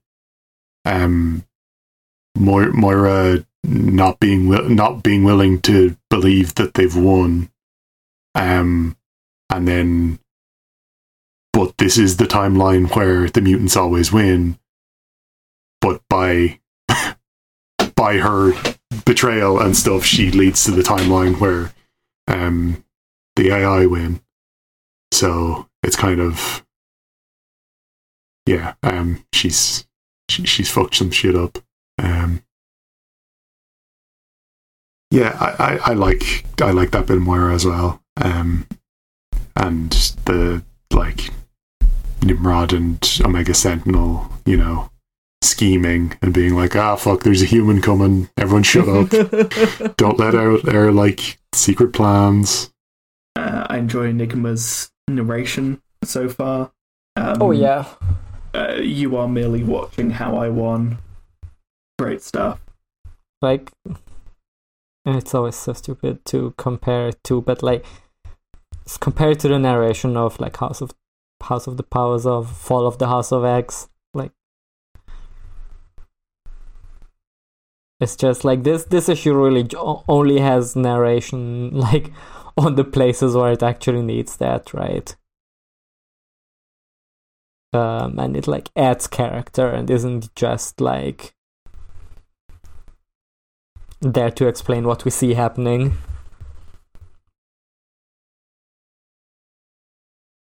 Okay, are we done with Rise? I have one more thing to say, which is related to the little interview that he talked, where he talks about with AAP. I always read it. I never know how to pronounce it. AAP Comics, who've been doing like I think you're supposed to know what it stands for, which I do not. Yeah, I don't know. I've never read the words underneath the letters. AIPT is how I always just think it. Also, for some reason in my head, I'm always like Asian America something, which is because I think of like Asian American, Pacific Island American of. Yeah. There's some big acronym there, and it gets mixed up in my head, which is very stupid. For? Yes. It's the first word action. No, you're so far off. Like, it started off like as a much smaller blog that was called Adventures in Poor Taste. Oh. I have heard that before. Very different. Just looked this up before, but yeah. They've been doing X-Men Monday for like ages now, which is where they get like they have someone from the X office usually answer fan questions about the X series. I didn't know they were always fan questions because I've read them a few times, and this is the first time I actually noticed the formatting. I think sometimes they have like specific ones. Like I think when they have like Jordan D. White on, like he has like some stuff that he says specifically. But anyway, the answer I always enjoy reading Kieran Gillen interviews because it feels like he can't help but talk more about anything he is asked about. Like he's good at not giving away twists, but he will like and this is something he says about his own writing, is like he will often respond to like relatively simple questions with like an essay on what he thinks on the topic. And I love reading that. I think he's got a lot of. It's nice to see a little more into his thoughts, and the interesting one for me, especially, was the one asking about have real-life AI developments changed how you write about it? And his short answer was yes. And the longer one is him talking about Jonathan Hickman's initial concept of the Dominions, with them being machines formed of the intelligence they're consumed, a clear analogy of how models are made. And so when Kieran's writing them, he's using language that evokes AI. And there's another part about how Dominions are made, which I found really good. It's talking about Enigma. And he talks about how Enigma was always his idea for an antagonist for the series from the initial part of his pitch. And he talks about the thing about Dominions is they came from somewhere. At some point they were made, growing from world minds to titans to Dominions. Someone decided to take all these intelligence and make them one thing. Who does that? Some were good people, maybe. I don't think most of them were. I think a lot will be set in motion by men like Essex. I think that's a really... I like that as a take. I like that explanation as this thought behind, like, to set a dominion in motion, to become a god outside of time and space. What do you have to do? And it's like, ultimately, pretty bizarre or horrific things. And the kind of people who are willing to do that are probably, egotists who want to make 4 clones of themselves to do 4 different unethical experiments in order to steal, like, every little bit of power that they can. Egotists that would be willing to steal the art and hard work of thousands of individuals in order to make a quick shitty buck off. Let's go, Bob. It's the kind of thing that, like, when it is put that way, it becomes very easy to, like, mingle those themes, and it makes, like, a lot of sense to, like, point it in the direction of, like, this idea of, like, both, like, the sort of, like, theft angle and the accumulation of artificial intelligence to this kind of, like, because all the Sinisters are also hijacking other people in order to get their dominions. It's just that they are literally doing, like, they are scraping the Google of the Marvel universe. They are scraping the Marvel wiki for a solution to be the baddest bad guy. And then Enigma just scrapes all of their solutions and does it to them. It's sort of like I've rambled into it. I mean, it is. It's the core is like when you don't give a shit about the hard work of others, or you're not considerate to another person. Like, that is what the core of, like, that messaging comes to be. Like, you're gonna get stabbed in the back because you are creating an environment that welcomes that. Like, by treating other people poorly, you are welcoming poor treatment in response. And that's, like, kind of like the core, I think, moral backbone of, like, the story we're in right now.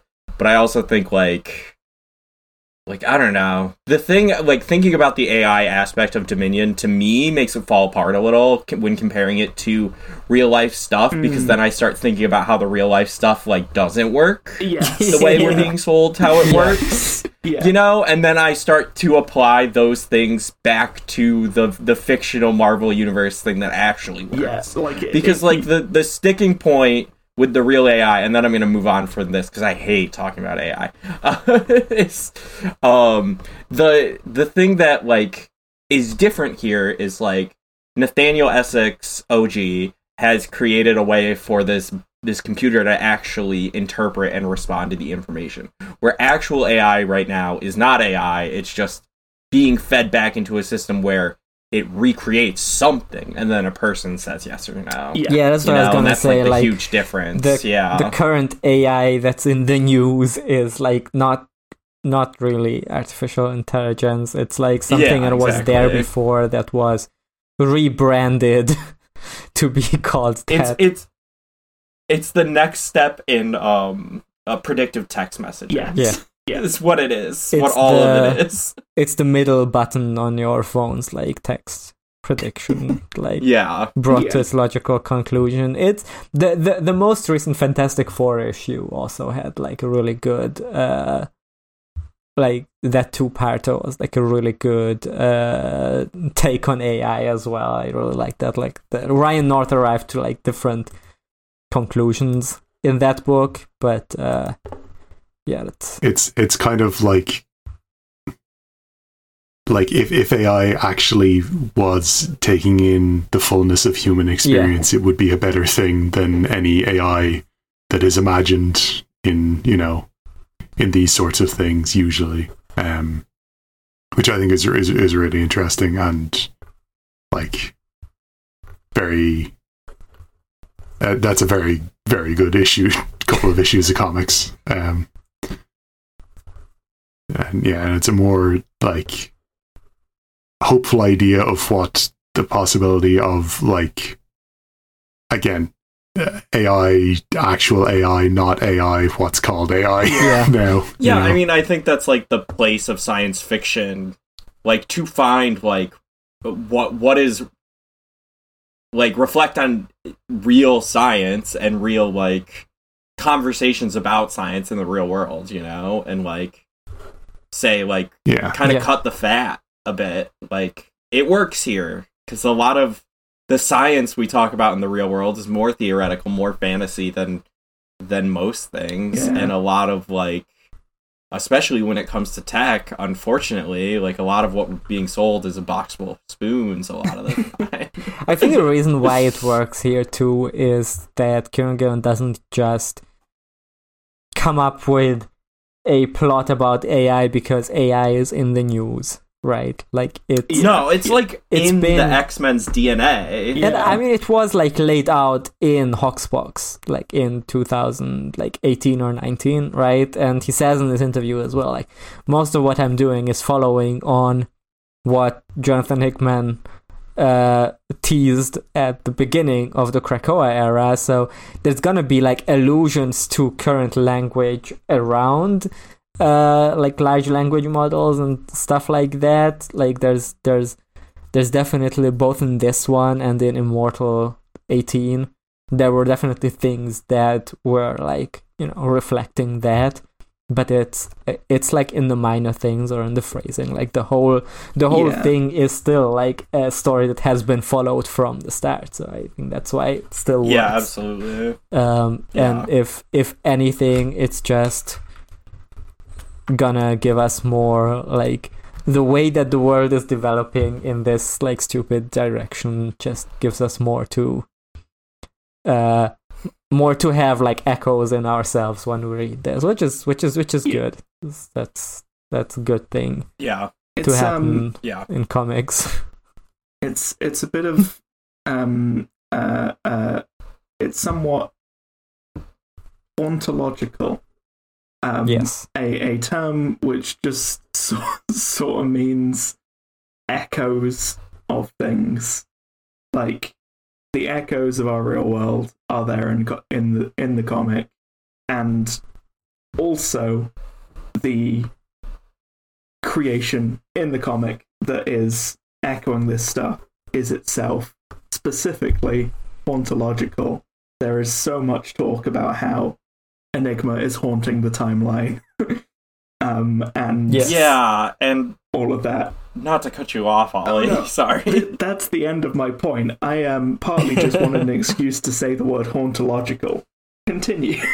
That's more than fair. It's all a good right, word, I'm cutting and off it's one that AI Enigma talk. We're done. I just wanted to add to my favorite thing about hauntology is that it's like a pun that only works in French.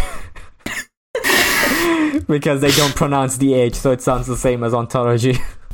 Oh, that's really good. Oh, thank you for that piece of information. I'm going to be it's from Derrida, who like... Oh, yeah. Most of the stuff Derrida came up with was just because like he noticed a punny thing in French.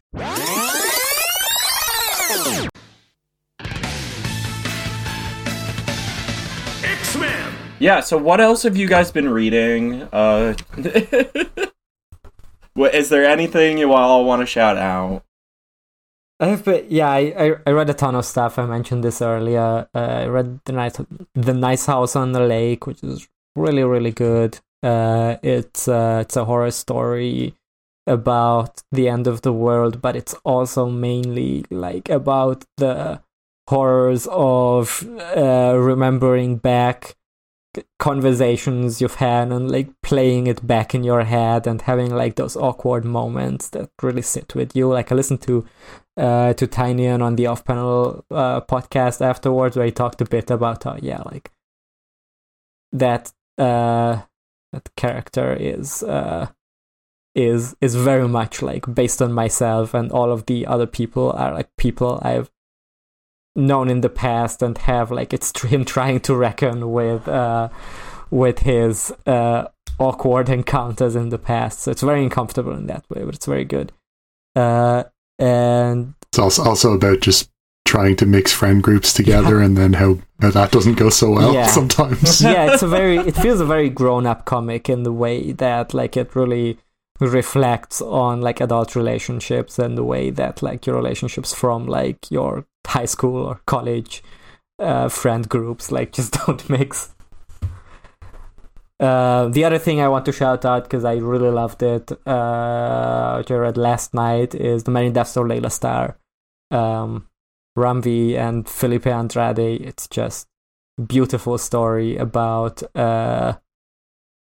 like death and coming to terms with loss and dying and immortality and stuff like that. Really beautiful book. It's just a like banger. Yeah. Like it's really good. I've been playing a lot of video games, but I'm still keeping up on some manga and stuff. And one that I've been reading for a while, that is really cool, is a manga called Heterogenea Linguistico, which is a story about a guy who is like a linguist, and he goes to the monster world to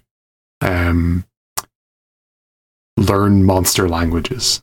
So where he first lands is like the Wolfman land, where they have like they've had lots of contact with humans, so they're able to communicate with them, and he's learning their language, which has a lot to do with like sense and like body movements and stuff that he's not always able to replicate, but he's able to like learn. And it's sort of about what languages would be like if they weren't, which obviously like sign language exists. There are other methods of communication, and I think this is definitely like engaging with that. But it's sign languages too. Like people don't think about it, but there's like one for every culture, and within those they're so dialectic. Yeah.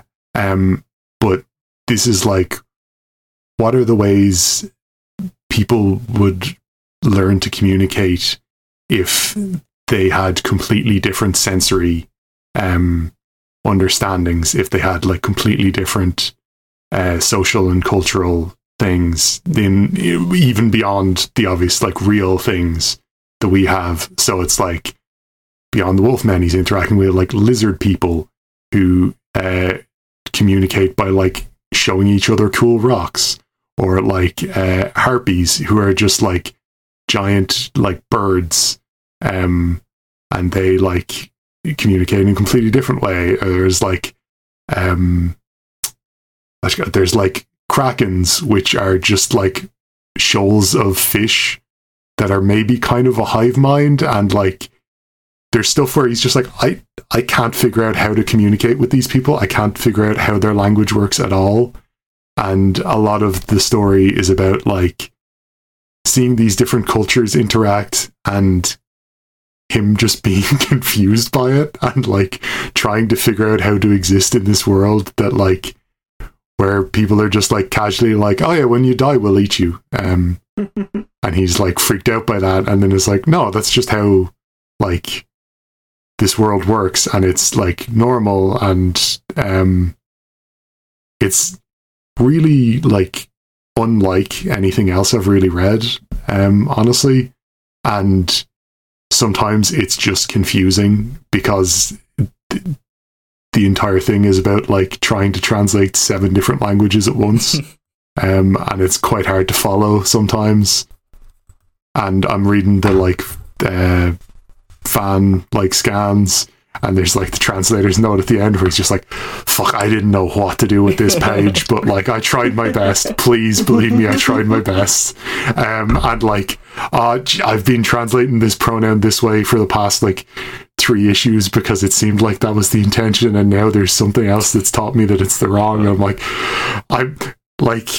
I love this idea of a struggling fan translator, like just coming to grips with, like, it sounds like it's because it's a complicated manga to translate, but like just the idea of this guy like doing like instead a very basic manga and like fucking it up all the time, like, and just having to be like, I'm sorry. Yeah, like a House of Leaves type situation where you're just like following the translator is like life falling apart. I would imagine the official English translations are might be easier to follow, because they might have more resources to like help them out. And I think it's got like 4 volumes out. I read the first couple of volumes in like the official translation, but it's very cool. I enjoy the metatextual layer that you have added by reading this work about translation and understanding different languages through a fan translator. Yeah, and I think that's like the fan translator is like, and like some of this, like they have a specific interest in like Latin as well, because there's some shit that comes up like where I think they're like also doing like, you know, they'll be like root words and stuff, and they're like, okay, and I know about this from Latin, or like there's some other like extremely complicated kanji or something, and it's like, all right, this person was going in for a challenge, and they've got it. Like, also just like very nice art, lots of like weird, cool creatures, like, and yeah, every like group past a certain point is like a minotaur, a little snake with arms, and like a big lizard man, a big wolf man, and then just like the human guy who's standing there like, oh fuck, I don't know what's going on. It's a really cool comic. That sounds really interesting. All right, Holly, do you want to go next? I figured out a way that I can go last. Oh yeah, no problem. My recommendation is Scavenger's Reign. I haven't finished it. Yeah. I'm like most of the way through it, but it's a really beautiful animated series. It's on. I've seen the first 3 episodes. They're so good. Yeah, it's like it's so creative. It's some really gorgeous 2D animation with a really, really creative sci-fi world, which some people have crash landed on a bizarre and gorgeously imagined fantasy world, sci-fi world, and they're trying to get back to their ship. And it's the trials and tribulations of journeying through this strange, inventive, weird land, and every like weird, unique, and interesting idea that is come across is portrayed through this animation so brilliantly. I feel like I do a disservice in describing it, because so much of it is just seeing this like beautiful like art and innovative like ideas about an imagined world like just sort of unfold.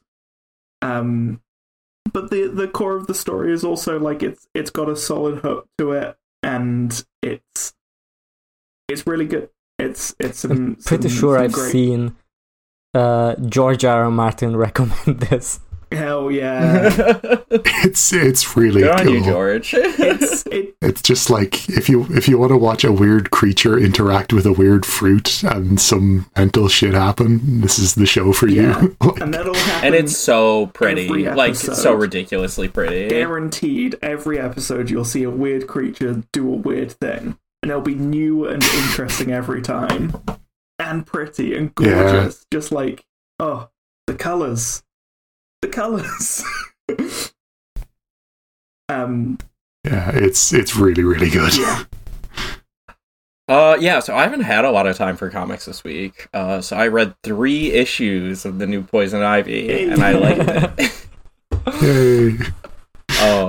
But we've talked about that a couple times before, and I want to dig a little deeper before I say anything, but it's good so far. It's so pretty. I want to shout out the, newest issue of, Birds of Prey. It's just, a guest artist was on. If it was like if Monster High Dolls looked interesting. Oh my god, hell yeah. if I, as an adult person, had any interest in, it's an art style that's been, tapped into before. It's, very, corrupted Alice in Wonderland type vibe, you know? Yeah, I didn't. But I really dug it, and I thought with that it issue worked. that much. But Oh, really? yeah, I don't know. I just like the regular artist so much on that series. That's so fair. Yeah, I saw one of the regular artists say on online, "Hey, just I hope everyone's open to the guest artist, because to me, having the guest artist on was giving the chance to tell the story from another character's perspective." Which I thought was a really interesting take on the guest artist. Oh, I love when they do that. And, Immortal Hulk did that a lot. Every time there was a guest artist on that, it was very purposefully chosen. There's also the 3rd volume, if I recall correctly, of The Wicked and the Divine. It's yes, 6 issues of guest artists, and it also pulls that kind of telling the story from a new perspective. I always like it when that happens, and especially in comic books where the art is so vital to the story and the tone. Using having a guest artist as an opportunity to both showcase and lean into that kind of art style is really cool, and I'm very much looking forward to catching up to Birds of Prey to read that issue. Oh, it's good. I mean, here's what I say about the art style. I just don't like the way the faces look. Which is just it is I can see thing. how that's I do like the panel layouts a lot, and the action, and it is definitely it's not bad. It just wasn't in terms of guest artists. I was okay, I wouldn't read the whole series drawn like this. Holly, what's our theme music? Our theme music is "Welcome to Our Island" by Caroline Polachek. And Kiwi, what should people do to get the word out about our show for us? Because we don't have money to advertise. I just tell some people. That'd be nice. Review it on iTunes, 5 stars. Yeah, probably. And I need to log into iTunes someday and just do that for all the podcasts. Yeah, I'm not sure. What is the name of our show? This is Hated and Feared. So next time we're going to be talking about a bunch of different books, right? X-Men 30, Invincible Iron Man 14, Cable 1, X-Force 48, Resurrection of Magneto 1. So nothing we talked about today will come up again. I'm looking forward to one of these. Or for a couple episodes. Yes. And half. Cable gets a half. I think Cable will be fun. It's just not going to be essential. It's not going to matter. Yeah, I think the thrust of the next episode will be us figuring out how much of each of those we are going to keep covering. Yeah. But thank you for listening.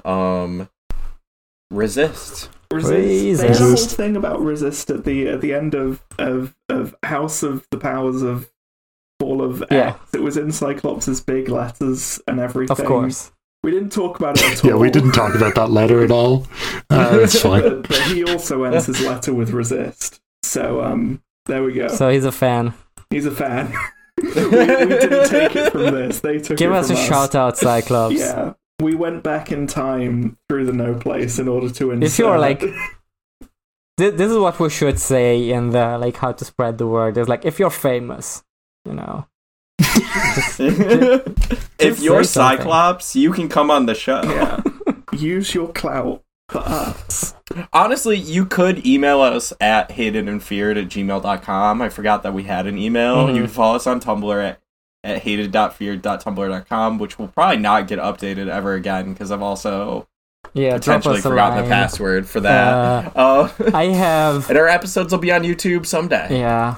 I have a new episode coming out on the Who Watches the Watch Patreon that I will release free to everyone because we haven't really released anything on there for a while. So if you want to hear us talk about the movie Red, White, and Royal Blue, about my God, what if the I was son of the wondering why president like and 3 people watched that. and the Prince of England were gay with each other. That's what the movie is about. It's not great, but we had a lot of fun with it. It's probably gonna be up, so it's patreon.com/whowatchesthewatch. Reportedly heavily based off Merthyr fic. Yes, that's the theory that we went with. Wonderful. Excellent. Nice. Okay, bye. Wait, which news? I'm done recording. Check out Doctor. Which one's Martha? From BBC. Oh yeah, I knew that. Yeah. My boss dialed me. Oh, okay. Yeah, it was the 6th Doctor one. Anyway, cut this all out, Nick. I mean, every time we talk about Doctor Who, I cut it out. Oh, good. That's as it should be. Yeah, just 2 carry-ons. Flight 181 to Madripoor now boarding at gate X23. Oh, come on. What do you want? I'm afraid I'll have to ask you to empty your pockets, sir. Listen, you're not gonna find anything on me, okay? Trust me. Empty your pockets into the tray, sir, or we'll have to. Your pockets, sir? Lady, the problem isn't in my pants.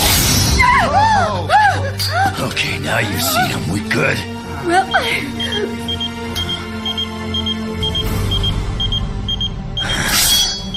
You're in luck, sister. I'm not gonna be taking that flight after all. Looks like I'm headed to New York. I must apprehend that mutant. Hey, apprehend this! In X-Men comic books, you won't get this X-Men experience anywhere else. No doubt about it.